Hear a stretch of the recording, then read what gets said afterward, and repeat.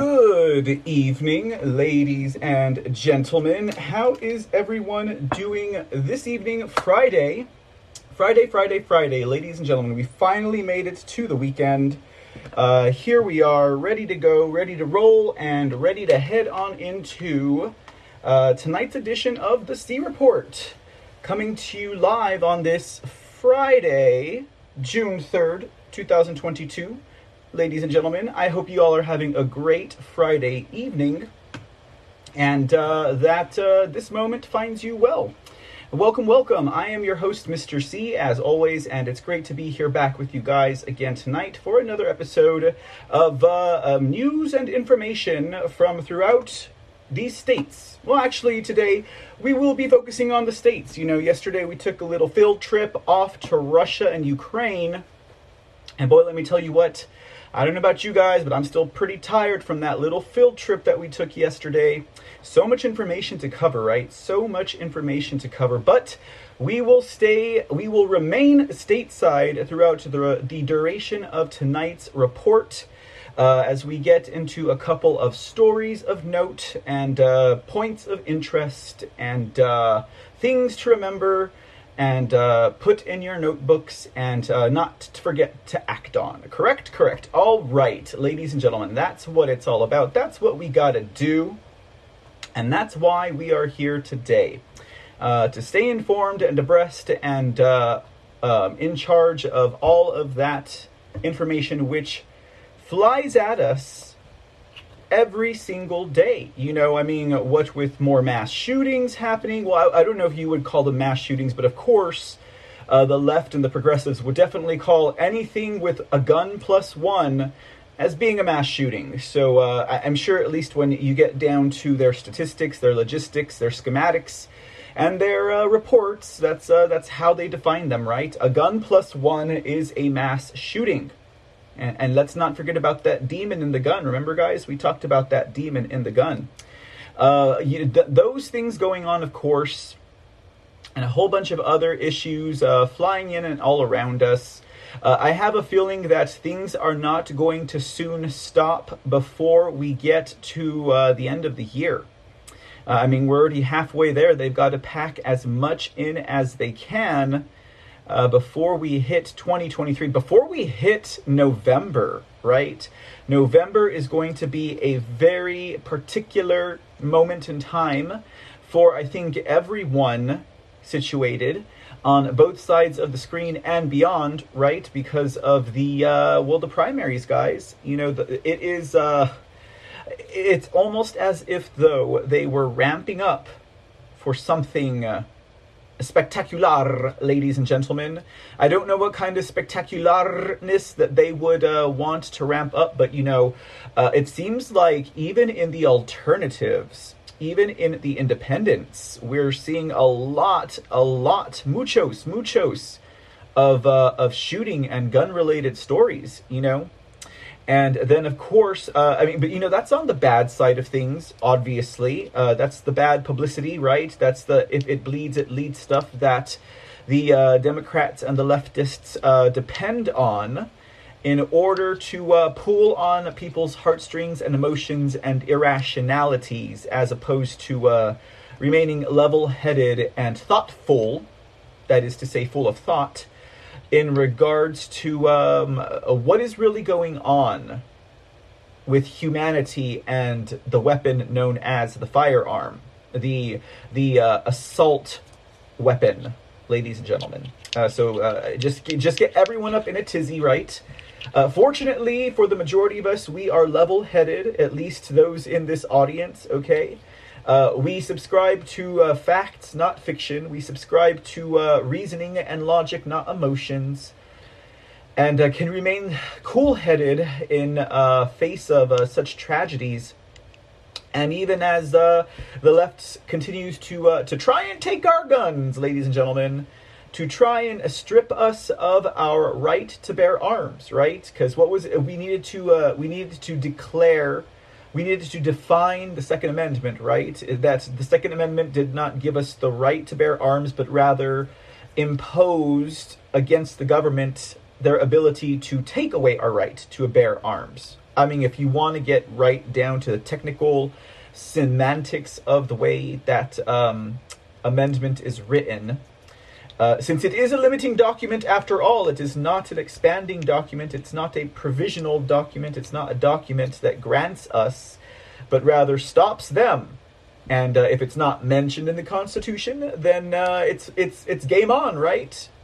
You know, I wish people would remember that, particularly, I mean, lawmakers, when we're talking about things like decertification, right? Because after all, a limiting document does not create and provide you with the pathways. It just tells you what you cannot do. And there's nothing in the Constitution that says that one could not rectify or decertify an election, or decertify to rectify. Let's decertify to rectify the 2020 elections, ladies and gentlemen. And incidentally, that's going to be kind of the topic we'll be resting on tonight as we head into the weekend, with so many ideas, thoughts, processes, just running through the brain and across the desk, ladies and gentlemen. It's like, where do I begin without feeling like an abject failure? Well, you know, we can always focus on the election integrity news. That is helpful, even if the root cause, or perhaps you could say the root cure to that illness, that ailment of fraudulent election is rooted much more deep in something much more obscure that teachers will not give you the answer to, because you need to learn it yourself, right? But that's just the way it goes sometimes, and I apologize if I'm being a little bit obscure myself, ladies and gentlemen. But you know, there's just a lot of information out there. A lot of information, comprehension, and other things, right? Execution can make one appear as if though either they just don't know what the hell they're doing and they're totally stupid to everything and every law and every point of view, or they're secretly working against America. Yeah, we've gotten to that point, ladies and gentlemen. It's either one or the other. But I think a point that should be extracted from that, ladies and gentlemen, is that at the end of the day, right? At the end of the day, we are all in the same fight. Or are we? Right? Are we? Am I? Do I do enough to qualify to be in the fight and not a traitor to this government? I don't know. Fortunately for me, only I can judge that for myself. Because, sometimes people just judge you so harsh, but, some people judge themselves pretty harshly too. We all know what we're doing here. We know what we're fighting for, and we know what we are providing in that fight. So, I think we just need to, take heart in our strengths and our resolutions, and just carry on, ladies and gentlemen, carry on. No one can judge your contribution to the restoration of this republic but yourself, ladies and gentlemen. And at the end of the day, you know what they say, like in those, when people are having, reveries about what would you tell your grandchildren about this time in America and what you did to restore the republic and to defeat the deep state globalists who had taken over, infiltrated, and turned your country upside down. Are you going to say, I released 1,000 memes that fought against the lies and the political correctness of the communist regime that tried to brainwash and propagandize the American people, which had done so successfully up until a point? Well, memes have a way of reaching people that broadcasts and newspapers and websites can't. But as long as we're just doing memes, right? As long as we're just doing live streams, as long as we're just writing articles, as long as we're just publishing and searching for truth, let's just not forget to vote, right? And then there is another argument over that as well, about the efficacy of all of the paths that we have taken it's so easy to kind of poo-poo it, particularly when one understands the deeper root problems that apparently no one else seems to notice. I know if we're talking about a problem that's much deeper than the machines and the ballots and, just having bought out, corrupt, paid-for politicians and possibly a system to put them in order, well, then I would say if it's much deeper than that, then yeah, I don't particularly see it. I mean, I could try and discover it, but I'm not saying that I wouldn't want to do the work, obviously, in regards to election security, election integrity, exposing election fraud. That is the name of the game. Our vote is worth more than anything else in this world. Our vote is symbolic of our freedom, our liberty, our ability to pursue happiness and self-determination. And even though that is true for those of us in America on paper, because of a certain document called the United States Constitution and its amendments, we are still free because the deep state, the globalists, the world interests have not found a way yet to dismantle that document in a way that its citizens will not immediately jump up out of their seats and out of their beds and arm themselves and do whatever they got to do. Now, is that what we're going to do? No, right? We're not. We've made it this far without needing to rely on violent means, right? That reminds me again of General Vallely, or General Vallely, however you pronounce his name, the psychological operations general who infiltrated the Tea Party and turned it into a party of violence. And I quote, if I have to do a bloody coup against this government because they've taken over America, me and the Tea Party will do it. Or I and the Tea Party. Pardon me, that was bad grammar. And that was also a very loosely quoted statement, okay? Those are not the exact words, not by any means. But that's what he said. I heard him myself. And man, we could have really gotten into a little bit of General Vallely today. Not getting into him, but just he would have made a cameo. But we're staying in America today, right? Because, the topic of regime change, which also actually quite fittingly falls into the election fraud category, which also incidentally falls in line with, I don't know, how the entire United States establishment, deep state people, who quite often are in charge of regime change, also command elections in other countries. But we're staying stateside tonight, so we won't talk about General Vallely and, how he trained the Free Syrian Army and assisted in trying to perform regime change in Syria, etc. And yet somehow he is a loved and a well-respected general amongst MAGA patriots, amongst Tea Party patriots, amongst America First patriots, who somehow missed the chapter in his book where he was arming rebels for regime change against Syria there, guys. And that was a what? An Obama administration operation, a deep state, a globalist operation, a CIA operation. But we gotta love him. We got to love General Vallely. How does that scripture go? My people have fallen for lack of information, or something like that. Or my people have fallen for believing misinformation or disinformation, or for lack of desire to perform their own personal research and come to their own understanding for themselves, their own truths that their gut just drives into them. But that is neither here nor there. We'll talk about Vallely soon. Yes, Tam Growl. Hey, Tam Growl, what's up? He is retired. He is currently not training ISIS or rebels in Syria, but he did. He proudly admitted it, by the way. What's up, Sean Joe? Good evening. Thank you for the cookie. Oh, and Tamgirl, thank you for the can as well. Disco Ball Chaser, good to see you. Thank you so much for dropping the links in the chat room. Visit thecreport.com. I gave the homepage a facelift, so you guys can go check that out. I think it's much cleaner, right? So you guys might enjoy that. Actually published an article on there yesterday.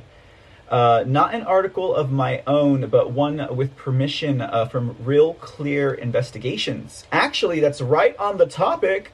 Wow, I am just totally in sync with myself today, right?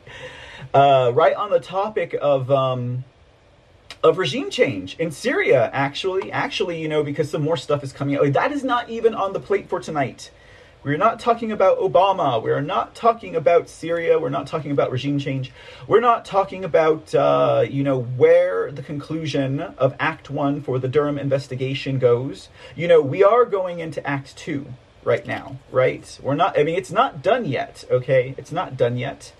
I'm sure now that the dust has settled in regards to the conclusion of the Michael Sussman trial, and everyone has had their moments to go ahead and parse through all the various opinions and informational sharing of viewpoints on the Michael Sussman trial. We can all kind of sit back and relax, right? Because it's not over yet, right? I mean, unless the next thing I get out of any of the independents or headlines is a photo of John Durham with a Mai Tai on the beach in the Caribbean with Bill Barr, I'm pretty sure that this investigation is not yet at its conclusion. Did not Act 1 leave us at a cliffhanger? What a show that was, right? Months and months and months and months and months of just years of lead up, right? Years of questioning. While everything was going on as it does in Washington, D.C., as it was business as usual, as the American population was suffering at the conclusion of a stolen election and entered into this fresh new hell of Joe Biden and his illegitimate administration, the Durham boat was slowly approaching, right? Ever steady, ever unwary. And, yeah. Conclusion of Act 1 was quite the cliffhanger. Sussman found innocent. What does this mean for President Trump and the American people as they try to get Hillary Clinton and the deep state forces behind bars with justice served cold or hot? What could it possibly mean? Well, what it means is we are about to enter into Act 2. This is the intermission, ladies and gentlemen. This is the intermission. At the intermission of Act 2 of the Michael Sussman trial, the John Durham investigations, we return you to your regular election integrity stories, ladies and gentlemen. So welcome, welcome, welcome. I think that's good enough of an open. Don't you? Hey, Deplore Laura, what's going on? Good to see you, my lady. Both in... You are on 2 platforms at one time. How do you do it? Glad to have you with us tonight. I'm sure the friends are happy to see you as well. And as well, the lights are happy to be on over at the Twitch. And it is Blonde Blue Lady Q. Good evening, Blonde Blue Lady Q. It is good to see you, my dear old friend. And thank you for gifting the cookies. One from She and one from Just V. Oh, I'm so glad. You know, we all miss Just V over here at the Foxhole and at the C Report, you know. Will always be grateful for the moment and the moments and the time that I had to get to know Just V. You know, she was a very close friend of this show, and well, my heart, my love, eternal. And I know she's looking down on us all. You know, Just V is up there and she's saying, "Ha ha! I know how this ends." And then she says, "You forgot God wins, right?" Anyways. Always amongst friends within these circles, I'd say. Always amongst friends. So, yes, indeed. Glad to have you with us tonight, Blonde Blue Lady Q. Glad to have you with us. Enjoy your stay.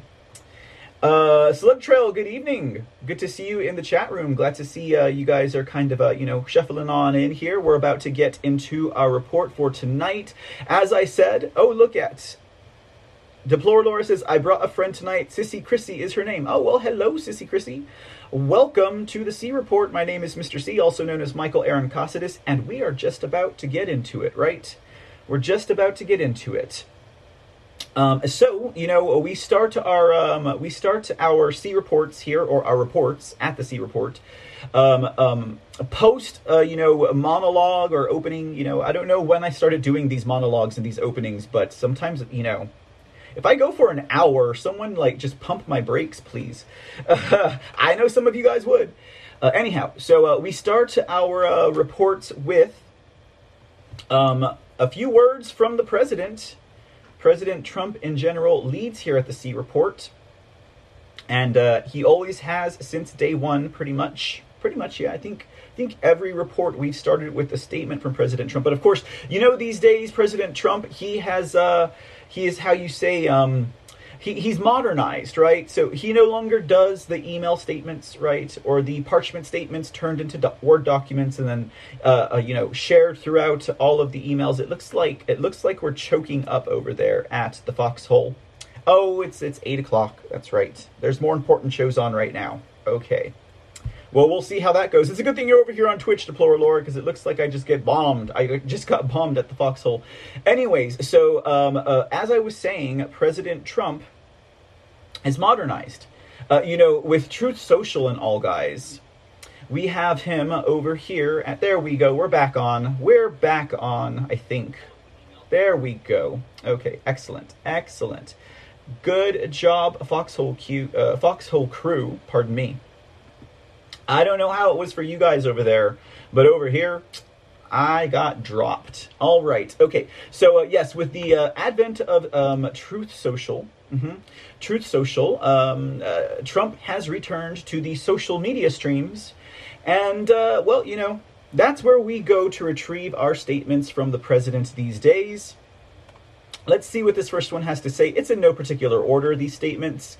It was on this great day, exactly 3 days ago, which was exactly 4 years ago, that I signed the absolutely wonderful Right to Try bill.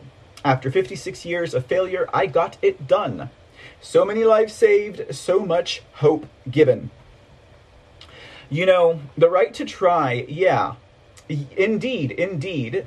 But I got to say, you know, this was in 2019, 2020. No, Right to Try, I think, was 2019. Okay. 2019. It was in 2020 that President Trump signed the bill. What was the executive order? I think, yeah, the executive order that, what was it called? It was called the lowest cost medication executive order. No, that's not what it was called. It was called like the friendly cost, or, you know, I don't remember what the name of it was, but basically that was the one that forced pharmaceutical companies to lower their costs of the medications in America to the lowest cost given to any other country. So, you know, if I don't know, if Canada received our pharmaceutical medications for, like, I don't know, 5 cents for 5 cents per pill for diabetes, then that is the same, that we would have to have that matched here in the States. Now, of course, they undid that, okay? They undid that. It never really got into full swing. Along with that one was also the mandatory... Oh, great. Now I'm blinking out over here on my end. It's like these trolls and these gremlins are toggling between my computers. Give me a minute, guys. I'm pretty sure I'm not on the air right now. Let me, there we go. Am I back? I might be frozen for a minute. The gremlins are toggling, the ghosts are toggling between my computers right now. Hold on. Are you hanging on over there, Deplore Laura? All right. I'm just going to put in the Foxhole chat. I know I'm frozen.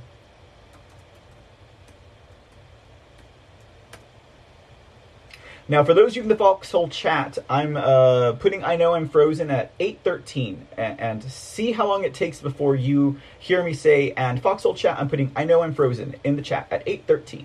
Just wondering. Okay, cool. Anyways, yeah, thank you, Laura Deplora. Laura Deplora, thank you. Yeah, so that never got underway, but also along with that was the mandatory hospital must show the prices of everything that they are charging their people beforehand, like a menu, right?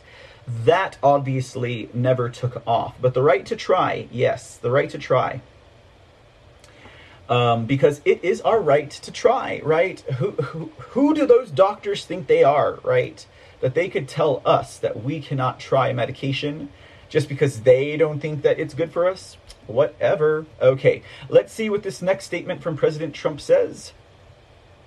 The young, ambitious, radical left Democrat prosecutor from Georgia, who is presiding over one of the most crime-ridden and corrupt places in the United States of America, Fulton County, has put together a grand jury to investigate an absolutely perfect phone call to the Secretary of State. Many lawyers from both sides were knowingly on the call. I also assumed it was taped. Here, let me remove that banner so you can see it. It was taped. I called to fight a rigged and stolen election, and they go after me instead of the people that rigged and stole it. God bless America. Indeed, indeed. God bless America, President Trump, because we're going to need as many blessings as we can get with everything that we're facing right now. I'd say we've had several blessings if you consider uncovering information and discovering the machinations of their ploys, their plots, and their schemes. Those are blessings, right? I would consider those blessings. Those are things that we did not used to know. That's the light that we did not have in the dark. That is the information that was necessary to ensure that it doesn't happen again, right? And you know, we could place as many types of safeguards in order to stop election fraud in the future. First, we got to fix it, right? We haven't fixed it yet. I mean, look at 2021's elections. Look at 2022's elections. 2022's elections were even worse so far than 2021. Worse by far than 2021. In 2021, we had some hiccups with the machines, right? Republicans not allowed to vote in Pennsylvania or Georgia. You know, screens not showing the right candidates on certain precincts. Not accepting ballots for certain political parties. That was about some of the stuff that we saw in 2021, right? Still with the machines, okay? Still with the machines, but in 2022, the dreaded election week plus 14. Oh, wait, should I say the election half month, right? Yeah, you guys know I'm talking about Pennsylvania, and obviously, some of us know the results of that election that I'm talking about in Pennsylvania, right? Is it over yet? Yeah, we will be addressing that tonight. It's on the menu. It's on the menu to talk about Pennsylvania, McCormick, and Oz. For those of you who don't know, well, I'm not going to be a spoil sport, and you'll just have to wait till we get there. It's not too far off. It's not too far off. But yeah, blessings indeed. But yeah, instead of going after those who stole and rig it, what did they do in Georgia? They award one of the election fraudsters with a prestigious John F. Kennedy in the face of all opposition, you defeated the Republicans award, right? No, that's not the name of it. It's the Wall of Dishonor, right? An honorary award given to one of the fraudsters, one of the individuals who assisted in the theft of the elections, was caught on camera. Okay, caught on camera pulling out bins of ballots, okay, from underneath tables. They'd been hiding there all day long, and then caught on camera quadruple and quintuple stuffing the same ballots into the ballot counting machines, which undoubtedly, if you guys recall Garland Favorito and Voter GA's press conference on the digital copies of the ballots, the electronic copies of the ballots. Do you guys remember? They were like, yeah, and we found batches with ballots that were exactly identical from, the errant marking on the page, down to the number, down to the way the circle was filled out.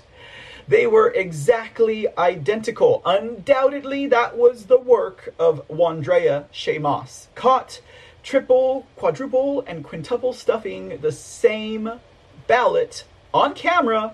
But this Secretary of State, and I think that President Trump is rather kind not to refer to him as a Secretary of Snakes, Brad Raffensperger, declared that found footage, right, CCTV, you know, found footage to have been an urban legend that never happened. And the tapes never existed. And all of the awake Americans who were looking at the alternative papers that reported on those stories were seeing but a figment of their imagination that does not exist. It was but a Mandela effect that happened on that night, election night +5 in Georgia at the State Farm Arena. Yeah.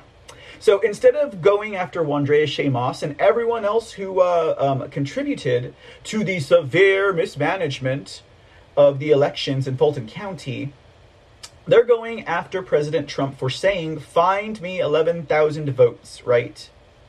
Because 11,000 votes plus, that was the number of fraud. That's not the number of fraud. I take that back. That's the number by which illegitimate Joe was pushed across the finish line. Now, if you can imagine, and I always found this to be a very, very, very funny point, right? It's one of those like jesting points, right? They had to create so many fake ballots, so many unlawful ballots, so many counterfeits to push Joe a mere 11,000 votes over the line. Oh, a mere 11,000 ballots, right? Not votes. He received 11,000 ballots more than Trump, not votes. There were not 11,000 plus votes for Biden. They were just ballots. They were unlawful ballots. They did not represent anyone's vote. They did not symbolically represent anyone's freedom, liberty, or right to self-determination, because they were ballots, not votes, okay? No one voted on those ballots. Those ballots, who knows who voted on, the ghosts in my machine voted on those ballots, ladies and gentlemen. Anyways, getting back to my point, they had to create so many fraudulent ballots just to push Joe 11,000 over. Can you imagine how much of a deficit Joe actually had? All across the board, right? All across the board. That's pretty crazy, right? Because there are obviously more than 11,000 fraudulent ballots in Fulton County alone. But that is what they're going after him for. I mean, it's like we're having a Ukraine phone call all over again, right? I wish this time the DA or maybe even Brad Raffensperger had made up the phone call, right? And President Trump was like, and I'm only going to say this once, and I might say it 7 more times, but I'm not going to say it again. I need some reciprocity here. We have to have reciprocity, Bradford Raffensperger.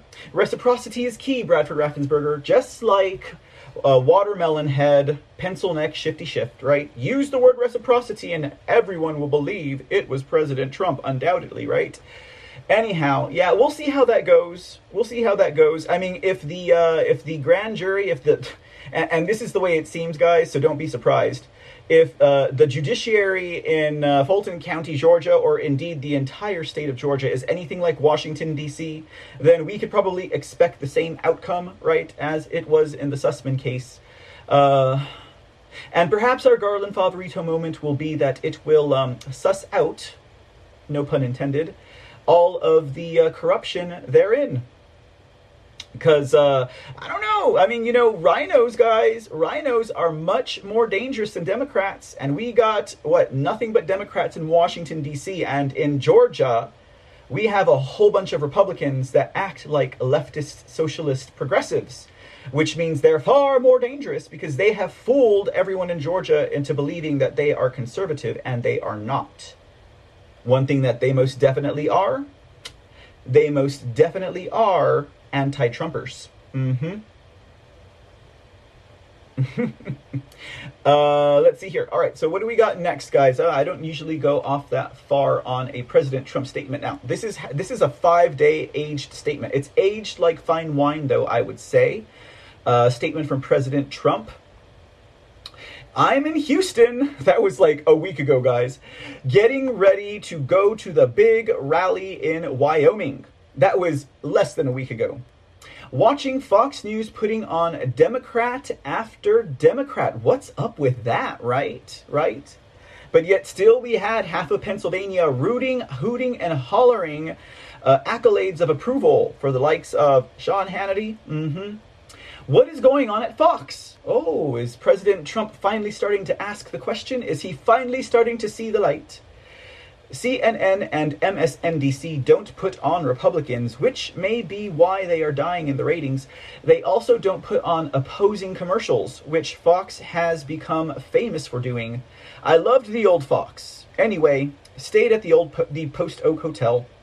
It was really good. All right, so we got a hotel review and a good question of concern against Fox News. Maybe that's just to wake up all of the conservatives and to wake up the rest of the awake Americans that still think that Fox is the bread and butter of the Republican Conservative Party, that still think that the Republican Party is the bread and butter of their personal ideals and beliefs in regards to the Constitution, the Republic, its restoration. Hopefully those awake Americans will wake up, because we're living in an era that we cannot afford to succumb to the deception of rhinos, fake conservatives, fake patriots, and the likes. Ladies and gentlemen, we've got to totally wash our hands of them. We're at that point. It's crucial at this moment, guys. Now, does that mean that we're going to divide the party? No! Obviously not, because they are not truly on the side of America, Fox News or Sean Hannity. I'm not saying the entire network, although, I mean, I'd say 99% of it, right? It's not like Newsmask, right? Newsmask still has good reporters. It's just that the entire agency in itself, it's a huge deception, right? It is what you call one of those Judas goats. Judas goats. Just ask Mike Lindell all about it. He'll tell you. He will tell you. Newsmask will take you to the mountaintop, but they will not take you to the promised land, ladies and gentlemen. Let's see, what's this next statement? It says, I believe that racist and corrupt AG Attorney General James is pushing businesses and wealthy people to leave New York for friendly states. Not sustainable by New York State. Yeah. Yet another example of a corrupt Attorney General. We'll be talking about corrupt Attorney General later on in the show. All right, and let's see. I think this may not be the last statement. What does it got to say? It says, isn't it amazing that despite proof of massive fraud, irregularities, and without question, the fact that state legislatures did not approve much of the many changes made to the rules and regulations of the 2020 presidential election, which is unquestionably and absolutely required by law, the fake news media, in a well-coordinated unison like has never seen before, calls it all the big lie. How wrong they are. And at some point, a brilliant, brave, and sturdy judge will step forward. Now, do you guys think that perhaps President Trump was heralding a brilliant, sturdy, and brave judge? Or do you think he was putting out a call? He was putting out a call for judges, right? To finally step it up. Because after all, guys, the Sussman case is fresh on everyone's mind as far as the corruption of judiciary, right? And the judicial system. The Sussman case, I mean, this is the prime time to strike, right? With a judge that will just knock one off one's feet at how well they observe the Constitution, the rule of law, logic, common sense, right?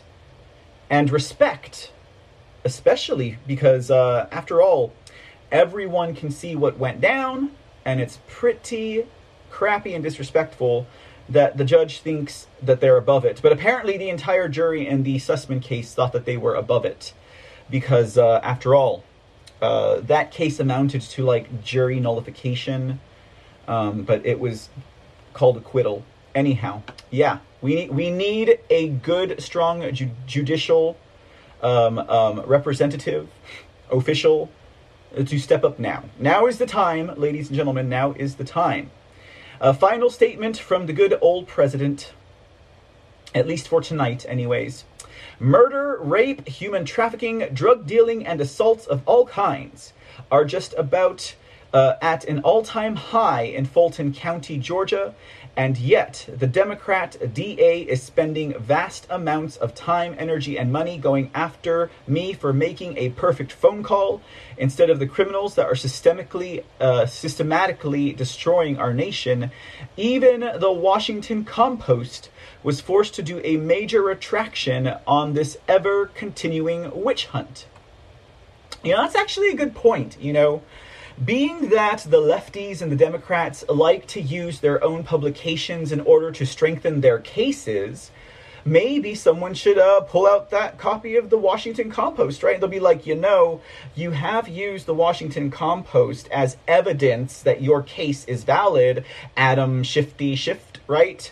Or Robert Mueller. No, I mean, Mueller didn't actually, yeah, he leaked, didn't he? Mueller leaked. So, and they used their own propaganda agencies as evidence that they had proof because the paper said so.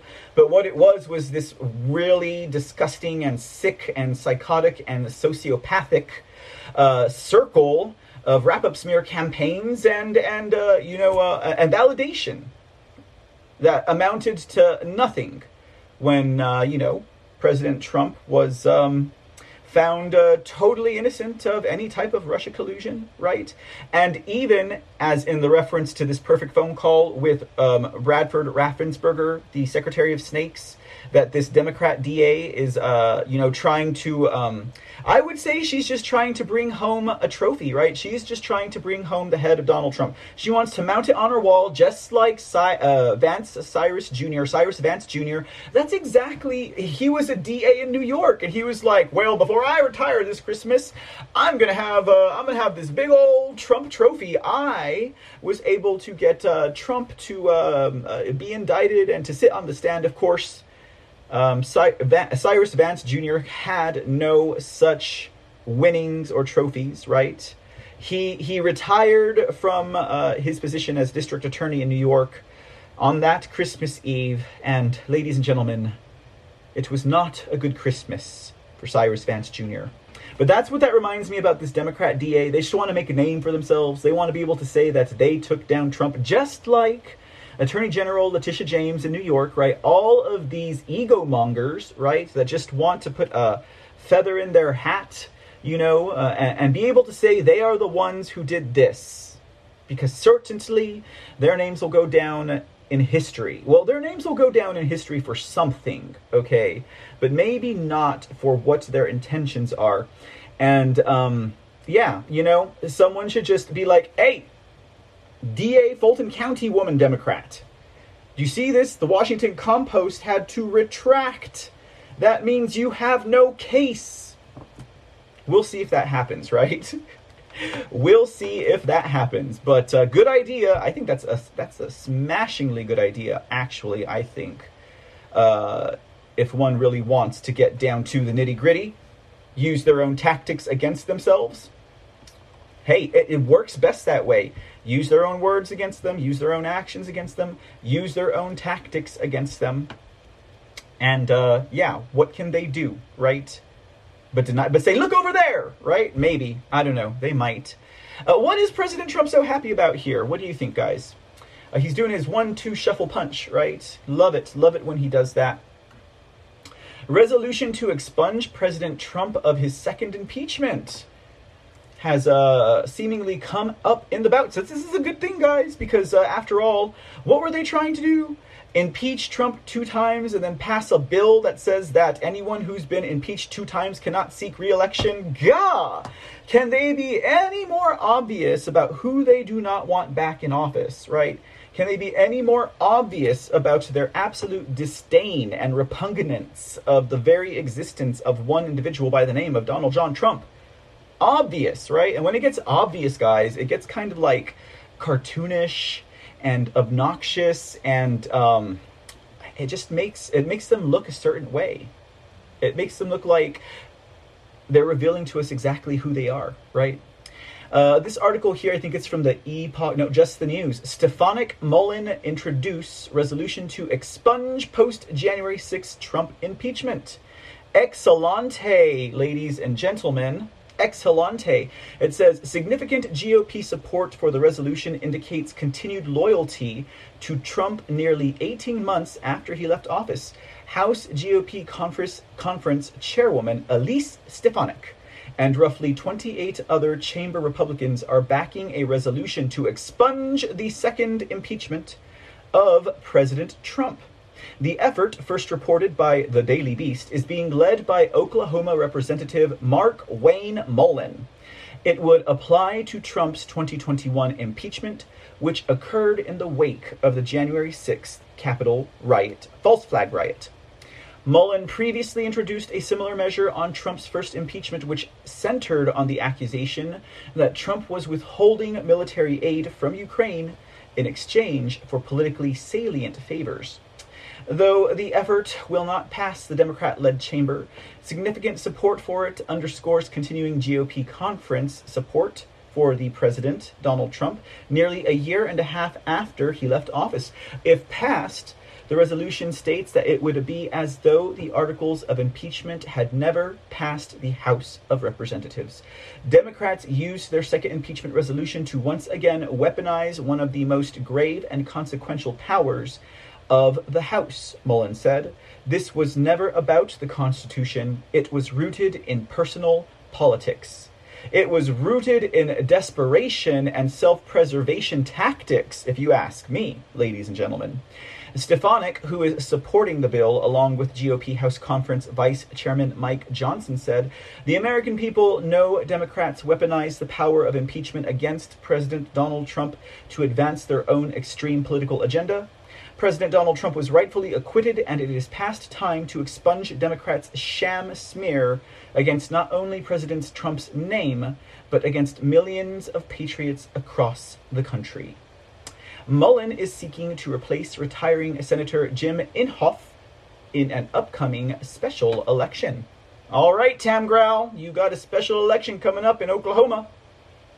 All right, go Mullen, go Oklahoma. All right. Awesome, awesome, awesome. There's a little bit of good news for you guys on a Friday night as we take you into the weekend. Let's see what else we got for you guys. Oh, isn't it? Don't you guys just love these two? I just love that True the Vote and Catherine Engelbrecht and Greg Phillips are basically a household name amongst awake Americans and patriots and Constitution lovers and restorationists of the Republic. Don't you guys? They deserve it. They deserve it. Talk about going down in history, right? Well, 2000 Mules, the documentary by Dinesh D'Souza that was created because of the investigative material that was provided to them by True the Vote, the grassroots organization out of Texas that has blown the lid wide open on ballot trafficking. Yet another method of fraud that was utilized in the 2020 election. And to close that circle of thought on, the deeper roots of election theft, right? At least by way of every avenue, path, and road that we have been down since 2020 November 3 coup. We have discovered so many various ways, creative ways, and rotten ways to steal an election, that when we finally do secure that, at least we know to check our list of like 20 or 30 different ways that you can steal an election. Because trust me, guys, they utilized at least 24 different ways during 2020, okay? Even though there might be a deeper underlying root cause, which incidentally we actually talked about, when was it? What show was it that we talked about that on? I think it was a show or two ago. Anyways, let's not get into that. Okay, but Mr. C, how could you abscond from your duty as a patriot and hide this information? Are you a gatekeeper, Mr. C? No, it's just because I don't really understand the whole depth and breadth of it. And maybe when I do, I will be able to explain it. Anyhow, guys, okay, so 2,000 Mules. We're still seeing fallout from this documentary, okay? We are still seeing fallout from this documentary, and by fallout, I mean things are falling out and falling apart for the fraudsters, the leftists, the progressives, the Democrats, right? Who orchestrated the majority of it. Now, we cannot say that it was 100% the leftists and the Democrats and the progressives. We cannot put onus entirely on them, you know, because where they are the ones who drove the bus, right? It seems that the Republican Party are the ones that cut the power, stop the traffic lights, right? And they allowed that bus of fraud and coup to continue on down the road without stopping it, okay? You know? So the Democrats drove the bus and the Republicans cut the traffic lights, and that's where we are today. So we cannot blame it totally on the Democrats, right? Just as election integrity is a nonpartisan issue, okay? Accountability for election fraud is a nonpartisan issue. And I think a lot of us still need to see the light in that regard, okay? To see the light in that regard. I really, really do, guys. I really do. So anyhow, so 2,000 Mules and True the Vote continue to change opinions on election fraud in 2020. We had a new poll come out that finds that the majority of Democrats and independents strengthened their convictions about widespread fraud in 2020 elections after watching 2,000 Mules. Let's take a gander. It says here, the documentary film 2,000 Mules, created by Dinesh D'Souza, irrefutably confirms the widespread belief that Democrats stole the election in 2020. Now. We just talked about accountability being nonpartisan. Okay, so yes, in the film, as we all know, D'Souza and True the Vote prove through geo-tracking and video evidence that Democrats used an illegal ballot trafficking network to manipulate the election results in a scheme that involved every single battleground state and probably every single state in this nation. Which I don't doubt, right? Because New Mexico was not a battleground state. And what did they find in the county north of Otero County? Yeah, they found evidence of ballot trafficking. The mainstream media, the legacy media, including Fox News, boycotted any coverage of 2,000 Mules, while the Republican Party and GOP have yet to mention the film on any of its websites or social media pages or websites. Despite the effort to debunk and discount the 2,000 Mules, 40% of likely voters are aware of the historic documentary. That's pretty good, guys. 40% of likely voters. And at least 20 million voters have seen the film, according to a new Rasmussen poll. Even Democrats don't believe Biden was legitimately elected. The survey shows a majority of likely Democrat and independent voters strengthened their convictions of widespread fraud during the 2020 presidential election after watching this bombshell expose. Americans know that the 2020 election was stolen, and 2,000 Mules provides evidence, right? If they say there was no evidence of election fraud, you go watch 2,000 Mules right now and then talk to me about it, and we'll see what you think about that. So on Tuesday, we had True the Vote doing their first post 2,000 Mules a state hearing, right? It was before a panel of the House and the Senate in Arizona. We watched it live here, guys. Had a really late C report that night. But just a couple of points that I wanted to touch on, since we're talking about True the Vote and 2,000 Mules, and also because during the hearing, the video that we're about to show you did not have good sound quality, and some leftist reporter's phone was going off during it. So I wanted to share the video with you guys that I did not even realize what the contents of the video were because of all the distractions and the terrible sound quality. But it's actually, it's because Catherine Engelbrecht kept saying it's heartbreaking what this whistleblower shared. So it's a video of a whistleblower in Yuma County talking about ballot trafficking in her neighborhood, in her town, in her city, right? And, you know, for the life of me, I did not get the connect between the severity of what Catherine Engelbrecht was trying to express in this hearing versus what was in that video. And it's like 1.5, 2 minutes long.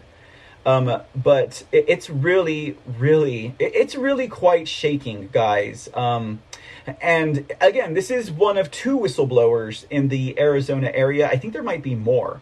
And I think it also should be noted that was also one of the themes that ran throughout this hearing. On both the parts of True the Vote, Greg Phillips and Catherine Engelbrecht, and also the Arizona lawmakers that made up that bench that was participating in the hearing, you know. And the theme was this: whistleblowers, you need to come forward now. You know, come forward now, whistleblowers. You'll be protected, okay? Your name will not be leaked. You know, Greg Phillips right now is sitting on top of subpoenas that he's defying from the state of Georgia and the Secretary of Snake's office, Brad Raffensperger, who wants to know the identification not only of the whistleblower in Georgia, but also of his family, okay, and their addresses, and probably all of their cousins and all of their uncles and all of their nieces and nephews and grandparents, because you know what? They're probably going to send the GBI after them. They're going to probably send the GBI after them. And Greg said, I am not going to give Brad Raffensperger the name of these whistleblowers. Screw that, right? It's his duty first as an investigative journalist or as an investigator into fraud or whatever it is to protect the names of his whistleblowers. And both True the Vote and also the Arizona panel assured any whistleblowers that if they stepped forward, not only would it be better for them in the long run, right? Because after all, they have all of their geolocation information, but that they would also be safe. Okay, so let's start with this brief video about one of the whistleblowers in Yuma that we all pretty much missed because of, again, technicalities and a rude audience member. And then we'll follow up on that thought about the whistleblowers' geolocation information and where we go forward from there, okay, which was the second point I wanted to share about the hearing from Arizona on Tuesday, okay? And you know, I just talk so much about this, I don't think I need to read this article. It's exactly what I said, right? I'm pretty sure I expressed all the fine points. It says, in the video, an unidentified female whistleblower outlines how elections are determined by a group of criminals who inflict fear upon their community. And I'll leave it there so you can hear it from her you can hear it in her own words, guys. And like I said, Catherine Engelbrecht was really trying to express exactly how harrowing and disturbing this whistleblower's testimony was, and I totally did not connect with it. And when I saw this, I was like, I need to make sure my audience understands exactly how bad it is, and how when we're talking about ballot trafficking, you know, it's not like what we got coming out of Georgia is that these traffickers, these Antifers, were paid, right? It seems like in Yuma County, they're not paid. They're not paid. They're threatened. So let's take a look. Because where I live, you can have a voice. If you stand up or if you want to even run against them, you will be shot. And even I know people who have tried to run, be a council or major or just anything, and they have been they have lost their houses, their lives, everything. They have just run away from that people. That I have been afraid? Yeah, of course. If you work for the city or if you work for the school board, because we have the Gadsden District School Board, if you are an employee over there, you have to give your ballot open to them, so they can see that you are voting for you, where you are supposedly have to vote for. So they just know that, or somebody tells them? They tell them that. It has to be like that. Open your eyes. Open your eyes. They are not sheep. They are wolves. They are eating our community. They are really eating our community.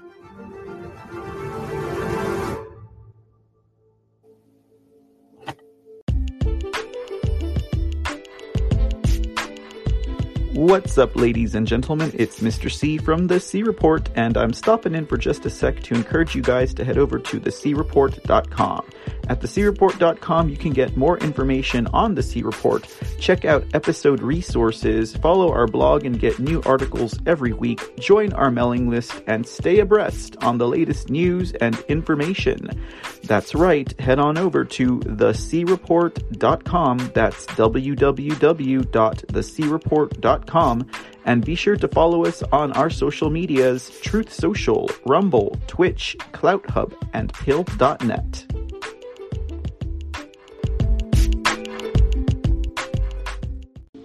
Abra tus ojos. Abre tus ojos. Open your eyes. Open your eyes. That is insane. Okay. So, and when we listened to the whistleblower testimony from one of the investigators. So I guess he wasn't a whistleblower, right? One of the investigators. And he was talking about, if you guys recall, he was talking about how it was like a cartel, the way that they handled the ballot trafficking, right? Like, when you think about mules, obviously you think about drug mules. I mean, that's the first thing that comes to mind. And they're under duress. Their lives are endangered. And isn't it crazy that that same method is used to steal elections? That's like... You don't think that things get that extreme, right? But this example alone should really spell out to all of us, ladies and gentlemen, exactly how serious these criminals take elections, right? While the majority of America is asleep, apathetic, and doesn't care to go vote, they'll let someone else do it, right? These people are like, oh, no. You don't recognize exactly how important that vote is, okay? I think all of us should take something away from that, but that's just what I think, right? So where do we go from here, right? Where do we go from here? Because again, that's the question that's on everyone's mind. They have the information, just like the Arizona forensic audit. We've got the information. It's laid out for all of us here. Now, let's arrest some people, right? Let's arrest some people. Now, I've already shared with you guys, next kind of proper steps would be they have to give it to law enforcement or they have to give it to their attorney general, and then they would have to do their own investigation, and then they would be the ones to issue the arrest warrants, etc. That's what happens. That's what happens now that True the Vote has handed that over to a state committee that is going to review that, and then they're going to act on that, and it has to go to law enforcement after that. So, Greg Phillips laid this out in the hearing, the informational hearing, and also clarified the next steps for identifying the mules and how they would go about doing that. So I just thought I would share that bit of a ditty with you guys as well. Let's go ahead and let me mute this first because it might play a commercial. It's been on hold long enough. Oh, it's not. Excellent. Okay, excellent. Okay, cool. All right, so here is another brief video from the hearing itself. And this is Greg Phillips talking about the next steps forward on the path to prosecution and arrests for the mules and for those who committed fraud. And the ringleaders, I would say, too. Far the biggest challenge that we have, by far, is once we get to this point, and you see what you see up on the screen there, and we have that unique device ID, we have all of the stamps on when they went, where they went, what happens? Going back to that Supreme Court case that Catherine mentioned a few moments ago, it's critically important that everyone understands what has to happen when we give the data to someone. It's a not so bright line that we face when we go to the Attorney General or we go to the FBI or we go to really any law enforcement to know sort of when is enough. In this particular case, the Supreme Court helped us clarify that. If we go to them with a name or with a, where we think this person lives or whatever, it's likely not actionable by law enforcement, according to the United States Supreme Court. What they have to do is they have to take our information from us, open an investigation, go to the court, and ask the court for an administrative subpoena to get T-Mobile or AT&T or whomever to unmask that individual. This is also the reason, if any of you saw the movie, that we said that you may recall a discussion that Catherine and I had with Dinesh about whether or not January 6th could have happened the way that they claimed that it did. So on a Tuesday, the event happens Tuesday afternoon. By Wednesday, they had already identified who all of the people were. By Thursday, they had already unmasked all of them. Gone to the court, unmasked all of them, and then gone back and to the grand jury to issue the first arrest warrants by Friday. It's just not possible. They were tracking these people, going probably back into October or early November. It's simply not possible to go from zero to arrests in 3 days with this information, especially when you're only using Google information. So we bring that up because we've been stung a few times, and including today, relative to this topic. We can give this information, the broad information, the signals that we have. It's questionable whether we can share even our assumptions about them. For instance, we know, if we've got their pattern of life, we've got all their signals. I can tell you where people work, where they sleep, who they sleep next to. I mean, we have a lot of information about these folks, but it's irrelevant to law enforcement in seeking to exploit this data and use this data for law enforcement purposes. I'm going to skip over on something here. It's one of the reasons we are super excited. Catherine and I are working with Sheriff Lamb and other sheriffs around the country to help try to create a framework upon which we can work together so that when citizens do come up with this information and one of you guys sends us a video or one of y'all sends us some other information, we can go match it up with some of this and then get it to the appropriate sheriff in the appropriate manner at the appropriate time. So we're working on it, but it's an exciting time for us.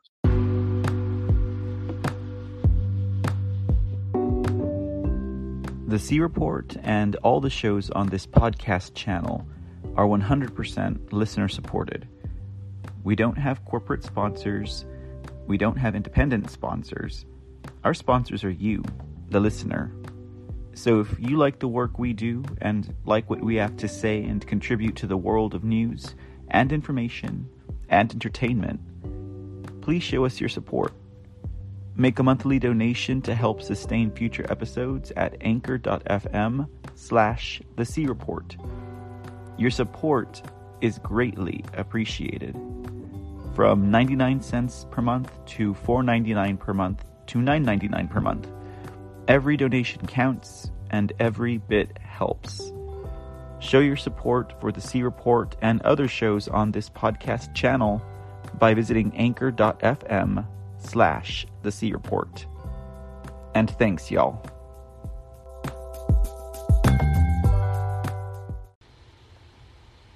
All right, there you go, guys. That was True the Vote, giving us the next steps forward in the case of... We've got their pattern of life. Excuse me, sir. Excuse me. Thank you, Greg. I appreciate it. Our next steps, as far as that goes. Clipped that out, guys. I'll have the True the Vote hearing clips available at my Rumble account before the end of the weekend, guys. So look forward to that in case you guys want to review them. Just the nice little juicy nuggets from that. But, well, those are the next steps forward, right? So that's a great clarification for all of us, I think, in case any of us are getting antsy and we want to find out.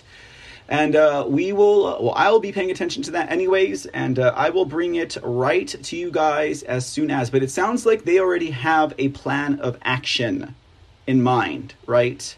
They already have a plan of action in mind. So our last Arizona story for this evening is going to be about more unlawful or invalid. Well, they would be considered unlawful, actually.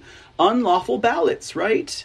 Yet another means of election fraud that occurred in 2020 during the elections.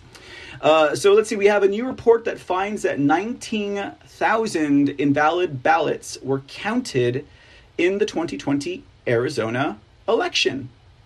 How crazy, right? Imagine that, 19,000 ballots, 19,000 unlawful ballots. What does the story have to say? Epoch Times says 19,000 late unlawful ballots were counted in Arizona 2020 election. It says, with the 2022 midterm elections around the corner, scrutiny of the 2020 election continues to raise questions about election integrity, including a newly identified anomaly in Maricopa County, Arizona. Arizona law requires that, to be considered valid, ballots must be received by the county no later than 7 p.m. on election day. But newly uncovered records documenting the Maricopa County 2020 general election show that while more than 20,000 ballots were transported from the U.S. Postal Service after Election Day, Maricopa County only rejected 934 late ballots in its early voting rejections summary document. This means more than 19,000 late invalid ballots should have been rejected. That is significant because it is enough to potentially sway the results of Arizona's presidential election, which rested with a final tally of Joe Biden winning the state illegitimately with 10,457 more ballots than Donald Trump.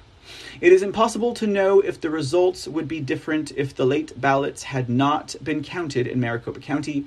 The early voting rejection summary is just one of the documents telling the story. County documents were obtained by Verity Vote, a group of citizen volunteers with data, research, and investigation backgrounds who have been investigating the 2020 election results throughout the country. Verity Vote recently released a report detailing this investigation.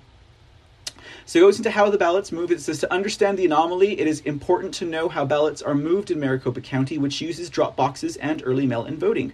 A truck driven by a Maricopa County Elections Department employee picks up ballots at least once a day. The collection starts at the Maricopa County Tabulation and Election Center. The truck has some space for more ballots, but is already loaded with some early in-person ballots and ballots that were placed in a drop box. The driver goes to the post office and picks up more ballots, then takes the truck to Runbeck Election Services. Now, Runbeck Election Services, guys, needs to be noted. Okay, it's been duly noted here at the C Report. What are the odds that Runbeck Election Services also works in Georgia, right? The same company in Arizona is in Georgia, right? And what does Runbeck Election Services do? They handle the printing, the mailing, the stamping, and the distribution and collection of absentee ballots. That's right. Runbeck Election Services also serves post office functions for ballots. They don't just print them and deliver them. They also mail them and stamp them and postage them. Runbeck Election Services, right? And if I recall correctly, there were some oddly timed deliveries from Runbeck Election Services with absentee ballots at various points throughout election night, right? Where are all these ballots coming from? Runbeck Election Printing Services? Makes one wonder, doesn't it? Okay, so it says here that the post office driver picks up more ballots than takes the truck to Runbeck Election Services, where all ballots are given an incoming scan. It is here at the scan that the inbound receipt of delivery document is generated. This receipt of delivery shows the date, time, and names of the employees delivering and receiving the ballots, and it itemizes the number of ballots that came from the post office drop boxes and early in-person voting. In response to some document requests, Maricopa County made the receipt of delivery documents available for public inspection for the dates spanning October 13th through November 6th, 2020. From the collection of documents, Verity Vote noticed that documents from November 4th, 2020, the day after the election, were missing. Verity Vote requested Maricopa County provide the receipt of delivery for that day, first with a few phone calls, then with written requests. It should have been a simple request because all the other dates were already public, but this request went to a county attorney. After numerous delays, multiple follow-up emails, and phone calls, county employees informed Verity Vote that the records were with legal counsel pending review, the report says. It took nearly 7 months to get the documents. The November 4th receipt of delivery shows 18,000 ballots were picked up from the post office the day after the November 3rd election. The form has 3 colors of ink. A Runbeck Election Service employee printed his name, first name only, Brandon. What are the odds that Brandon was the Runbeck Election Services employee that picked up those ballots, guys? What are the odds, God? Brandon, what are the odds he wrote it in blue? Anyways, okay, the ballots arrived at 9:30 on 11/4/20, and the paper is signed in the same blue ink by the receiver, but the signature is illegible. A row listed as late should show how many ballots are late. The 4 columns in the late row have numbers in blue ink but are scribbled over and cannot be read. Another signature scrawled in red ink is also illegible. It denotes the person who delivered the ballots. Even though the document is dated November 4th, one day after the election, at the top of the page, above the margin, someone has written Election Day in black ink in what looks like different handwriting from the rest of the page. That was probably the lawyer. I bet you that was the lawyer. The lawyer was like, oh crap, how are we going to fix this? Maybe they'll have forgotten what day Election Day was, right? It's been 7 months. The county also documents receiving 1,000 ballots on November 5th and 1,500 ballots on November 6th, combined with 18,000 ballots found on November 4th. The total documented late ballots were 20,500. A letter from County Recorder Stephen Richer, responding to Verity Vote's document request, indicated that the November 4 receipt the county provided is not the only receipt for ballots the county received that day. This document does not represent the complete universe. Oh God, Richer would say something like that. The complete universe and unicorns, right, and rainbows and happy trolley-lolly, fountains of gold of Maricopa County inbound receipt delivery forms from November 4, 2020.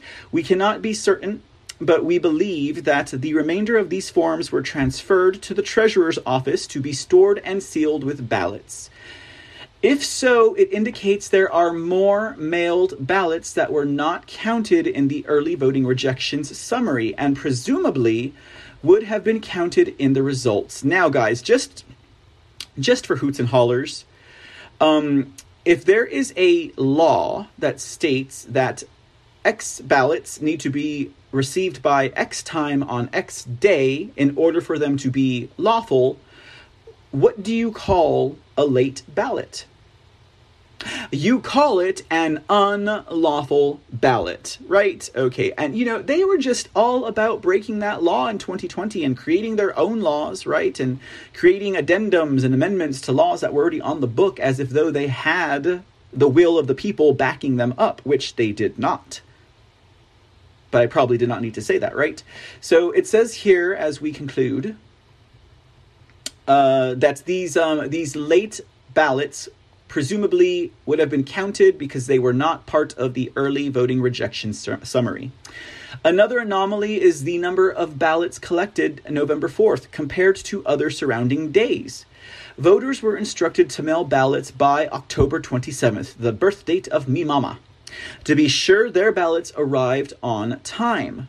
By October 30th, the number of ballots coming by mail dropped sharply, but then spiked the day after the election. And I bet you can thank Runbeck Election Services for that. On October 28th, the county received 58,500 ballots from the post office. Then on the 29th, 14,000. On the 30th, 10,000. On the 31st, 6,000. On November 1st, 1,500. On November 2nd, 1,000. On November 3rd, 2,500. That's election day. And then all of a sudden, on November 4th, you get a number of unlawful ballots that towers over October 29th, and that was 18,000 and 1,000 and 1,500, respectively, on the 5th and the 6th of November. Yet Maricopa County rejected only 934 ballots for their tardiness. Maricopa County responded to the Epoch Times request for comment with an email promising the communications director in its elections department would reach out. Probably just a smoke signal, I bet. Arizona has 11 electoral votes. In the final tally, Biden had 74 more electoral votes than Trump, according to the official record of the Associated Press. And there you have it. What a story! Yet more unlawfulness discovered in Arizona. And, what is up with these unlawful ballots? They just seem to, stymie any good election, guys. And they definitely add to the drama. And I would say they also definitely raise the blood pressure of awake Americans, right? Oh, my blood pressure. It has skyrocketed, ladies and gentlemen. Speaking of unlawful ballots, let's go ahead and we're going to go through this one quick, guys. The Oz-McCormick election month. Is it over yet? I know it wasn't a month. It was like 2 weeks. As I was putting this report together, McCormick had not yet conceded, okay? At this hour, he has conceded. But I think just because, the way things seem to go these days with unlawful ballots and, not respecting the rule of law and, just going along whatever kind of, immediate self-fixing, self-sustaining Band-Aid regulation or idea for whatever the agenda or the ends are to it, guys, right? I'm pretty sure we can still share this story, okay? So as it turns out, in the case of Dr. Oz, and there's only one Dr. Oz, right? We're all aware that it's that same man, right? He might look more like a troll from the movie Legend than he did when he was on Oprah. But, when you're not getting your penis facials or your daily doses of blood, you tend to dry out, right? Anyhow. Moving right along from that, guys, let's see here. I was going to say Dr. McCormick. David McCormick concedes Pennsylvania GOP Senate primary to Dr. Oz. But I still hold by my original question. Is it over yet? Let's hope it's over. It says McCormick McFailed to McSecure President Donald. They were in a rush to get this article out, guys. They forgot to put the D on Donald. Come on, Just the News. On Donald Trump's endorsement in the race. Pennsylvania GOP Senate candidate and hedge fund CEO David McCormick on Friday conceded the race to his Trump-backed opponent, reality TV star, not reality star. He's not a star of my reality, but he was a star on reality TV, Dr. Mehmet Oz. McCormick on Friday announced that he had called Oz to concede the race after it became clear he would lose the extremely tight race, per the Associated Press. Of course the Associated Press purrs that, right? The race is still going through an automatic recount. Prior to the recount, Oz held a slim 972 vote lead in the race, roughly 0.07% of the total votes. The celebrity doctor struggled to triumph over his rivals, even when the enthusiastic support of President Donald Trump was there. Oz faced criticism from the right over his Turkish citizenship and non-committal stances on 2020 election fraud, while third-place candidate Kathy Barnett secured roughly 1/4 of the vote, partially contributing to the close race between Oz and McCormick. So it says here, the final results of the race are not yet official, but barring any surprises, Oz will go on to face Democrat Lieutenant Governor John Fetterman in November's election to succeed one-term GOP Senator Pat Toomey, who is retiring. Again, guys, barring any surprises, I ask you, is it over yet? I hope it's almost over. I really, really do. But you know what, guys? Maybe it's not, because this also happened today.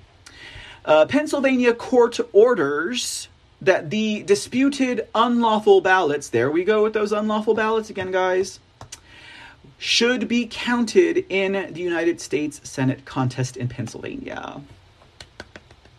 They just love their drama, don't they? They just love their drama.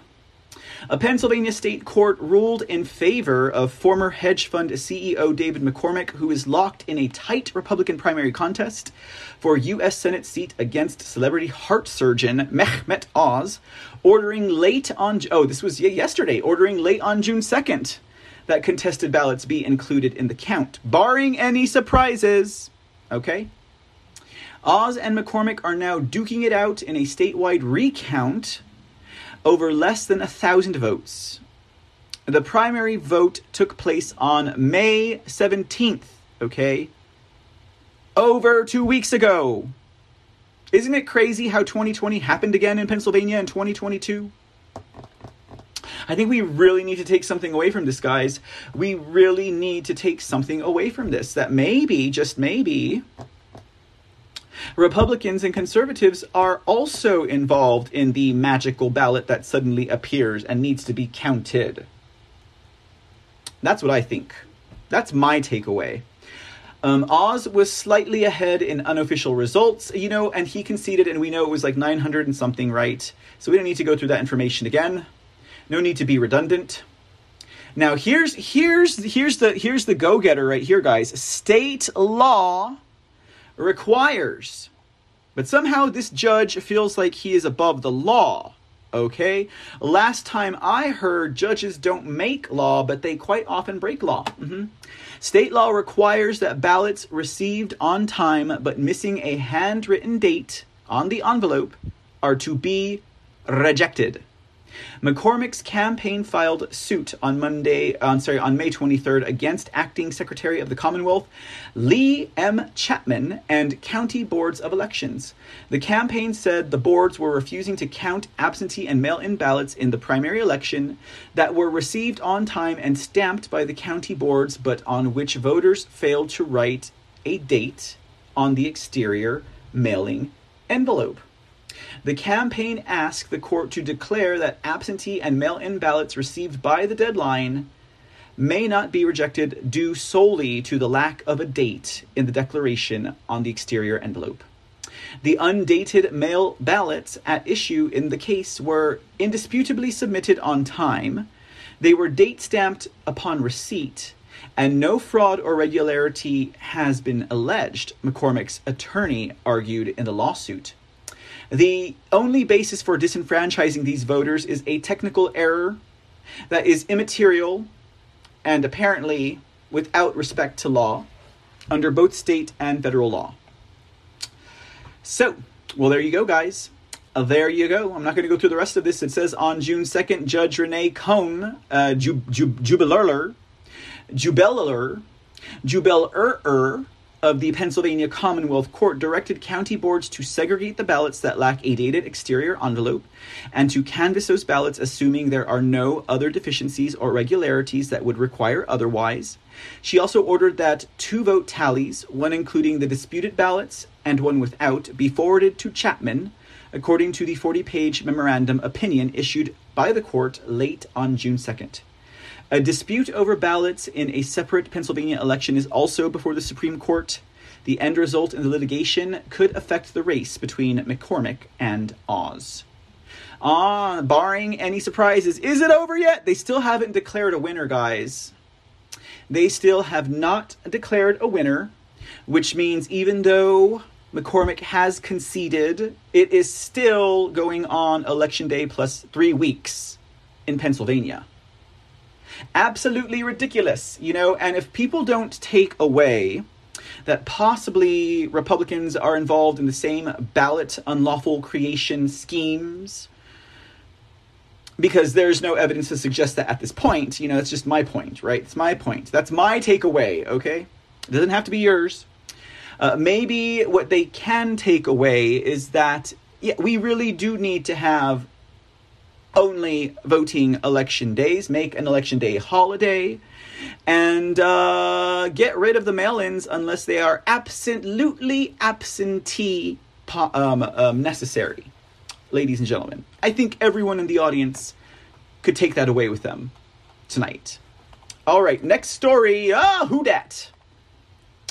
This is a story about the corruption in Michigan. No, everyone knows that Michigan is corrupt. We've been talking about Michigan since the day we went on air, guys, right? Wretched Gretchen Whitmer, wretched Dana Nassel, and Secretary of Snakes Jocelyn Benton, the Weird Sisters 3, who are just totally running that state, right? Okay.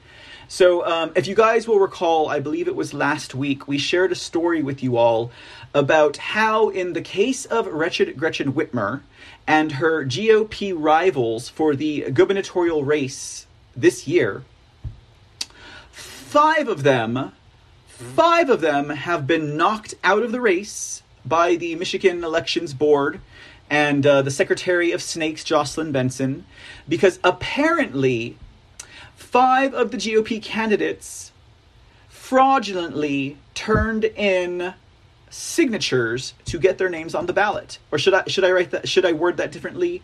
5 of the GOP candidates turned in documents that had fraudulent signatures just to get their name on the ballot, right?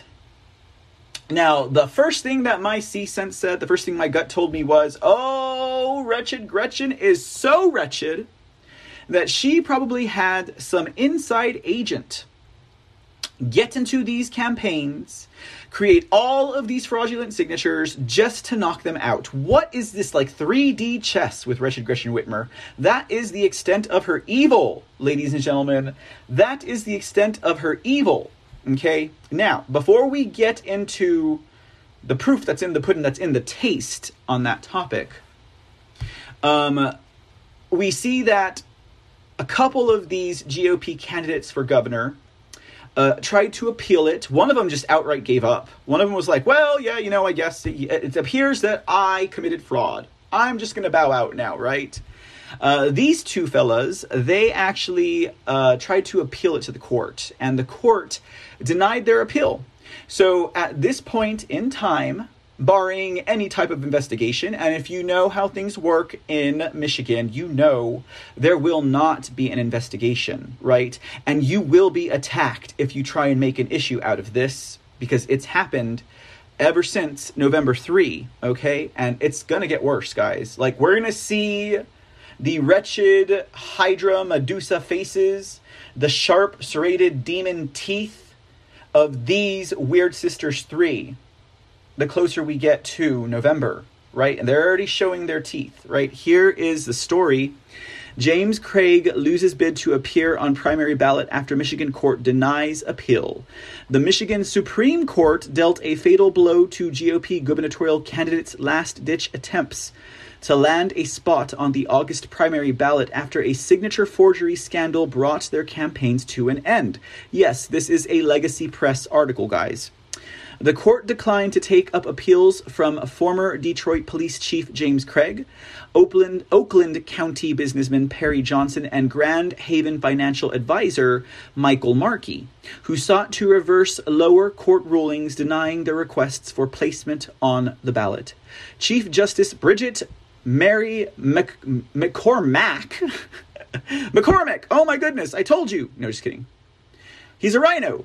Wrote that it is up to the Board of State Canvassers' judgments whether a candidate has obtained enough signatures to qualify for the ballot in a concurring statement attached to the order in the Johnson case joined by Justice Brian Zara.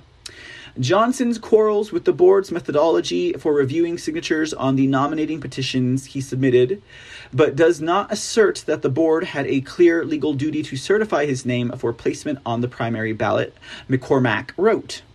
Justice Richard Bernstein, the lone justice to submit a dissenting statement, wrote that he would order oral arguments in all 3 cases.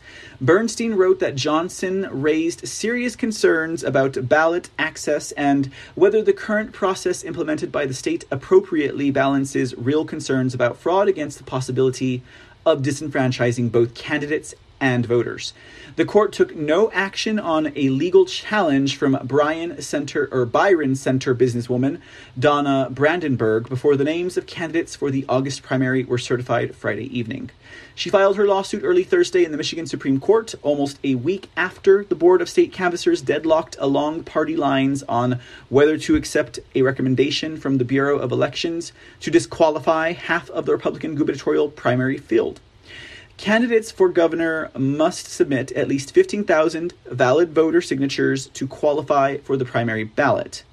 In a report summarizing its review of the signatures on candidates nominating petitions, the Bureau said it uncovered extensive signature fraud, including a large number of signatures that appeared to be forged on behalf of dead people, as well as voters whose addresses had changed.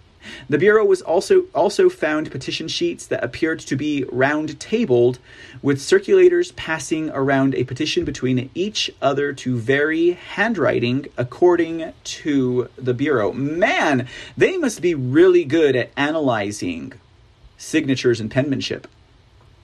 If the candidates knew about the fraud and submitted the sheets rife with forged signatures anyway, they could be guilty of a misdemeanor, according to Michigan Elections Director Jonathan Brader. They also would have been aware that submitting fraudulent signatures could threaten their placement on the ballot, Brader wrote in an affidavit filed in response to Craig's lawsuit.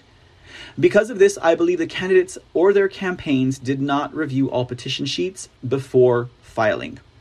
Altogether, the board found about 63,000 invalid signatures across the nominating petitions for 5 GOP gubernatorial candidates. Michigan State Police Captain Mike Brown, who withdrew from the race, as well as Brandenburg, Craig, Johnson, and Markey. The invalid signatures the Bureau identified brought the candidates below the required threshold to warrant placement on the primary ballots. The state's election panel reached an impasse on whether to put the candidates on the ballot at its meeting last week. The 2 Democrat members of the Board of State Canvassers voted in favor of accepting the Bureau's recommendation to disqualify the candidates, while the 2 Republican members voted against it, hesitant to knock candidates off the ballot based on the Bureau's signature review process and without further review from the courts. The board approved for placement on the primary ballot Norton Shores businesswoman Tudor Dixon, Ottawa County real estate agent Ryan Kelly, Farmington Hills pastor Ralph Rebant, Bloomfield Hills businessman Kevin Rink, and Kalamazoo chiropractor Garrett Soldano. The disqualified GOP gubernatorial candidates argued that the Bureau needed to individually review every signature presumed invalid, comparing each one with the signature on file in the state's voter registration database. A unanimous opinion from the Court of Appeals denying Johnson's lawsuit seeking a spot on the primary ballot ruled that the Board of State Canvassers did not have a legal duty to undertake a signature-by-signature review comparing each suspected fraudulent signature against the state's voter file. The appeals court denied Markey's lawsuit for the same reason, and a court of claims judge who rejected Craig's bid to make the ballot said she was bound by the appeals court's decision in the Johnson lawsuit. That's pretty crazy, guys, right? That is pretty crazy. I think we got the gist of this. We don't want to hear about what Secretary of State's Jocelyn Benson had to say. After all, one of her sisters will be making an appearance shortly, right? Get ready for it, guys. She's coming up. You got a swamp creature headed your way. One of the weird sisters is headed this way. But before we get to that, let's talk a little bit more about this theory I had about, I don't know, maybe the Wretched Gretchen group the Wretched Gretchen gang, like hiring someone to infiltrate and collect or to create these fraudulent signatures, okay? Trust me, guys, Wretched Dana Nassel is the AG there, right? Secretary of Snake's Jocelyn Benson, also wretched, is there as well. There's not going to be an investigation. I would say this is case closed unless... Oh, and here are the ones who suffered, right? Not the one who dropped out, but the ones who will not be on the ballot because of this wretchedness. But because of this guy, ladies and gentlemen, this guy, okay? This guy. Now, a whistleblower has come forward who names the possible petition ringleader who created these fraudulent signatures, ladies and gentlemen. For this scandal to go through, you always need someone dirty on the inside, right? So, will Wretched Dana Nassel review this information? Probably not, right? Would Jocelyn Benson even give it the time of day? Not at all. Not at all. But that is the face of the man that they call... What do they call this man? What do they call this man? This man they call, I got his name right here somewhere.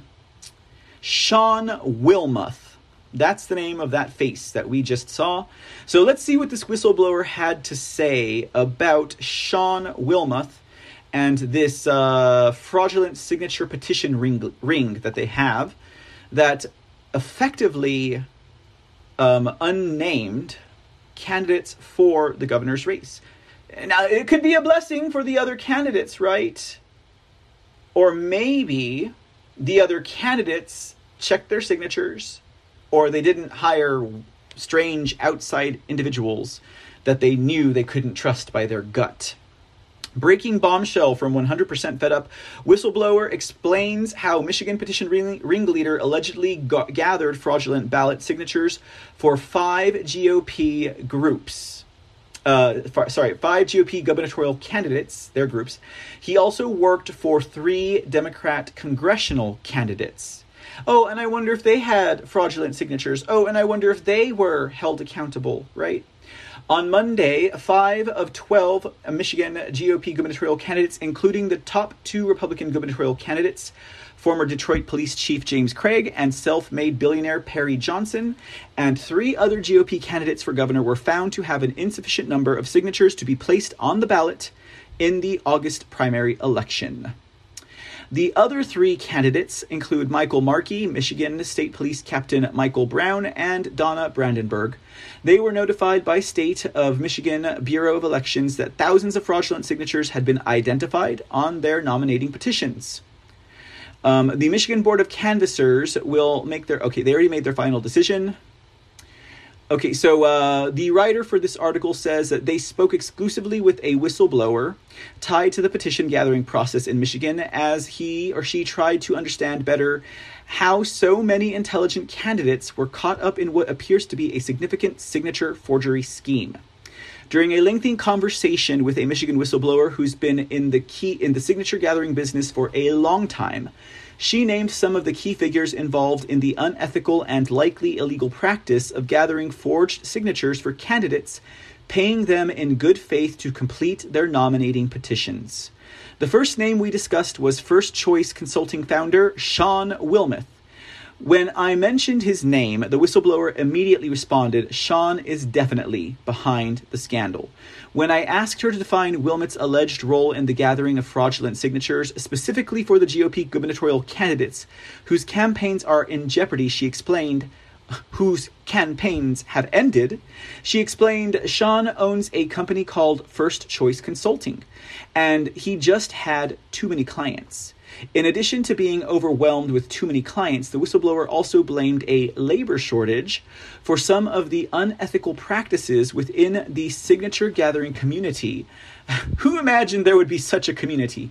Citing an unusually long winter coupled with a shortage of workers because so many people are still getting government assistance, COVID payments. She admitted that it become a challenge to get the same amount of required signatures for candidates with fewer workers. Another source in the business of collecting signatures told me, if Sean Wilmot's behind the GOP fraudulent signature scandal, the person who hired him needs to be held accountable. He explained that Wilmot has 2 previous voter fraud felony convictions, and almost everyone in this business who hires him knows what they are getting into when they hire him. In April 2011, Wilmot was arrested in Michigan and accused of instructing employees to fraudulently sign petitions.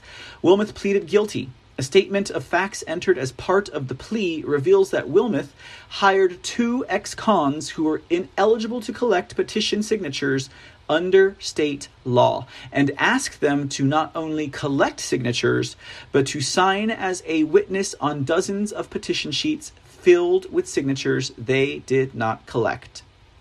As part of the plea deal, Wilmot was given 2 concurrent 5-year sentences with 4 years and 8 months suspended on the condition of good behavior and repayment of court and extradition costs, and sentenced to 3 years of supervised probation. He was also released from jail after being credited with time served. And there again is the face of Sean Wilmot. We reached out to John Yob, Chief Craig's former and Perry Johnson's current campaign strategist, to ask if he was responsible for hiring Sean Wilmot to get signatures for Chief Craig and Perry Johnson. Yob did not respond to my request. A political insider told me that Yob allegedly hired Wilmot out of desperation to get the signatures for both Craig and Johnson. Yob shared his outrage over the decision on Twitter. And 100%, you spelled Sean Wilmot's last name 3 different ways. I'm just saying. Interesting, guys. So, obviously, there is a little bit of smoke there. They might just be using Sean since he has such a bad rap, but John Yob should have known what he was getting into when he hired him. I am more in favor of the Wretched Gretchen gang hiring Sean to do the dirty deed. Or maybe John Yob, as most of the politicians and elected and non-elected bureaucrats and officials in Michigan are corrupt. Maybe John Yob is corrupt. And he's just playing for the pay. Right?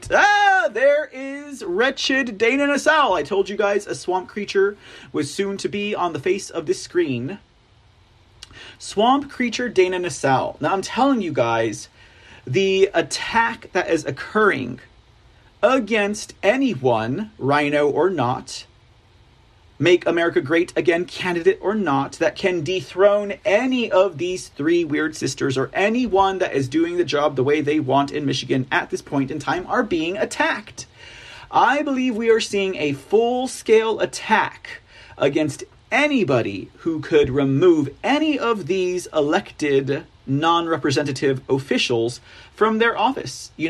There was a story I could not find, and I wish I had saved it on one of my tabs, about the Michigan GOP removing America First candidates from positions of voting or candidacy. They couldn't do it with Matthew DePerno. They couldn't do it with Christina Caramo. But, and I'm talking about the Michigan GOP, but apparently Dana Nassel might have found a pathway forward. She's like, don't worry, sis. She's, of course, talking to Secretary of State's Jocelyn Benson. She's like, don't worry, sis. I'm going to take care of Christina Caramo for you, and I'm going to take care of Matthew DeFerno for myself. We'll scissor later, right? That's what's going on here. Now, wretched Dana Nassel, Michigan Attorney General, is now going after, I put in the banner candidates, but apparently she's going after anyone that supported, worked towards, talked about, thought about overturning the 2020 election, right? Because she's taken a page out of the January 6th Unselect Committee, right? And everyone who's giving them ideas, prosecute these illegitimate slate of electors because they were trying to commit a coup. This is treason for them to submit these alternative electors in the event that people follow through with their constitutional duties, which they did not, okay? Yeah, Dana Nassel has contributed to the J6 committee. Jocelyn Benson has contributed to the January 6th Unselect committee. Like, I'm telling you guys, these swamp creatures in Michigan are as deep and dirty and gloopy and grimy as they get in any swamp, right? So let's see what Dana Nassel is up to. Now, this is really bad, guys, if this moves forward. So check it out. Unprecedented. Michigan AG expects charges against Trump supporters in coordinated election plot. Dana Nassel says she's working on investigating coordinated efforts to overturn Trump's loss.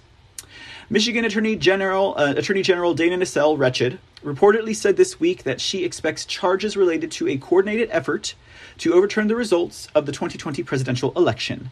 The Detroit News reported that Nassel made the remarks on Wednesday at the Mackinac Police Conference. The target of the investigation was said to be supporters of former President Donald Trump, her words, not mine. She told the paper that her office had been investigating an unprecedented and coordinated push to overturn the election on behalf of Trump. Wretched Dana says, I have talked to countless people at our department who have been there 30, 40, and even 50 years. So this is really new territory. There's no way to say, here's how we've always handled this. The Michigan Attorney General's office has been involved in at least 3 investigations into the effort to overturn the election, but no charges have been filed. Nassel would not say when the charges would be filed or provide specifics. I can't speak to the details of many of these investigations, except to say the public should know we're aware of anything you have read in the news. We're aware of it. We are working on it, okay? We're looking into it. The Attorney General said. I'm sorry, she's usually drunk, and that's why I said it like that. But, okay, so she can't get into any of the details, guys, but we can speculate, right? We can most definitely speculate, right? And for that, I just have to say, Christina Caramo, Matthew DePerno, you in danger, guys. You in danger, right? Because after all, Christina Caramo was one of the affidavit signing witnesses who testified in December in Michigan before the Senate about all of the fraud that she witnessed at the the ATF Center there in Detroit. She testified against the legitimate election of illegitimate Joe Biden. Okay, so these two are directly in the line of fire, guys. And I have a feeling that that is exactly why wretched Dana Nassel is pursuing this course of action. She could have done this a long time ago, right? She could have done this when the J6 Unselect Committee, kicked into high gear or started, right? This is an attempt to take these two out. Why is she going to take out Matthew DePerno? Matthew DePerno represented William Bailey in Antrim County, Michigan, okay, and was successfully awarded a forensic audit of that county and its machines' ballots, discovered a lot of fraud, okay, and the only reason why we didn't see an overturn of elections in Michigan is because the judge was like, well, I can't award 80 million Michiganders their own personal forensic audit. And I think that by allowing William Bailey to have the machines forensically audited, which they did, which there's a report, which they found, much like other reports, that Dominion voting machines are highly susceptible to being hacking. They are very vulnerable. And they have a whole bunch of added features like remote access, data manipulation capabilities, and ballot printing and printing capabilities. But, the judge was like, well, William, you wanted those machines forensically audited. You found out what you wanted to find out about those machines. I'm not going to review what your report on that forensic audit of those machines said, but that is how we're going to satisfy you. Case closed, dismissed. Yeah, Matthew DePerno was on the front line. He was the first, outside of the hearings that happened in December, to prove fraud occurred. He was the first soldier on the battlefield, guys, after the Trump legal team. First soldier. This thing that wretched Dana Nassel is doing is specifically, I believe, to take out two of my heroes, okay? And they don't stand a chance, wretched Dana and Secretary of Snakes, also wretched Jocelyn Benson. They don't stand a chance. I really don't believe it, that they are any kind of contender against these two, right? These are firebrands right here, all right? They are loved by the people of Michigan. So, who else are they going to roll up? Who else are they going to roll up in Michigan that's of any consequence? The GOP Senate rhinos in Michigan did a report that found no evidence of illicit fraud or expansive fraud in the 2020 election. The rhinos, are they going to roll up the Senate over there? No. Is there any type of possibility that they are a threat to Nassel or to Benson or to Whitmer? No, they're not. Michigan is a corrupt state. It is a swamp deep with rhino crap, ladies and gentlemen. And that's why I'm just saying we are beyond the point where we can put up, let alone turn our cheek to the reality of the situation, which is 90 to 95% of our so-called elected, so-called representatives, Senate or congressmen, whether it be on Capitol Hill or whether it be at the State House, are all corrupt. They are all there for selfish reasons, whether that is the love of money, the love of power, or respect to whomever placed them in that position, okay? And the only remedy against them is us. We are the only remedy against the corrupt rhino, conservative, corrupt politician. We are the only remedy, guys. We are the only ones. Christina and Matt, and I don't know them personally, but I did meet Christina. They can't take care of a corrupt legislative body. They can't. They can represent the will of the people and do their job respectfully, morally, and rightfully, and constitutionally in most cases. But we are the only ones who can remedy a corrupt legislative body. Period. And that's all I got to say about that, folks. That is all I have got to say about that. I hope you guys enjoyed this edition of the C Report coming to you on this Friday evening. It was a fun time, right? I had a good time. I hope you guys had a good time too. We'll be wrapping up now, guys, and let's see here. We've got a weekend ahead of us. We'll be back in the studio at some point, I'm sure. For any of you all who like to catch these live shows, where did my... There, oh wait, that's too big. There we go. Awesome. All right, guys, and if you enjoyed the show, please make sure that you follow and subscribe, whether you're over at Rumble, whether you're over at Foxhole, whether you're over at Twitch or CloutHub or Pilled. Or, if you have accounts for all of those platforms, make sure you follow and subscribe me over there too. You never know when it might come in handy. Check out thecreport.com for latest information and updates from the show. Follow us over at Truth Social at MRCTV. That's Truth Social at MRCTV. And also Gab at MR_CTV.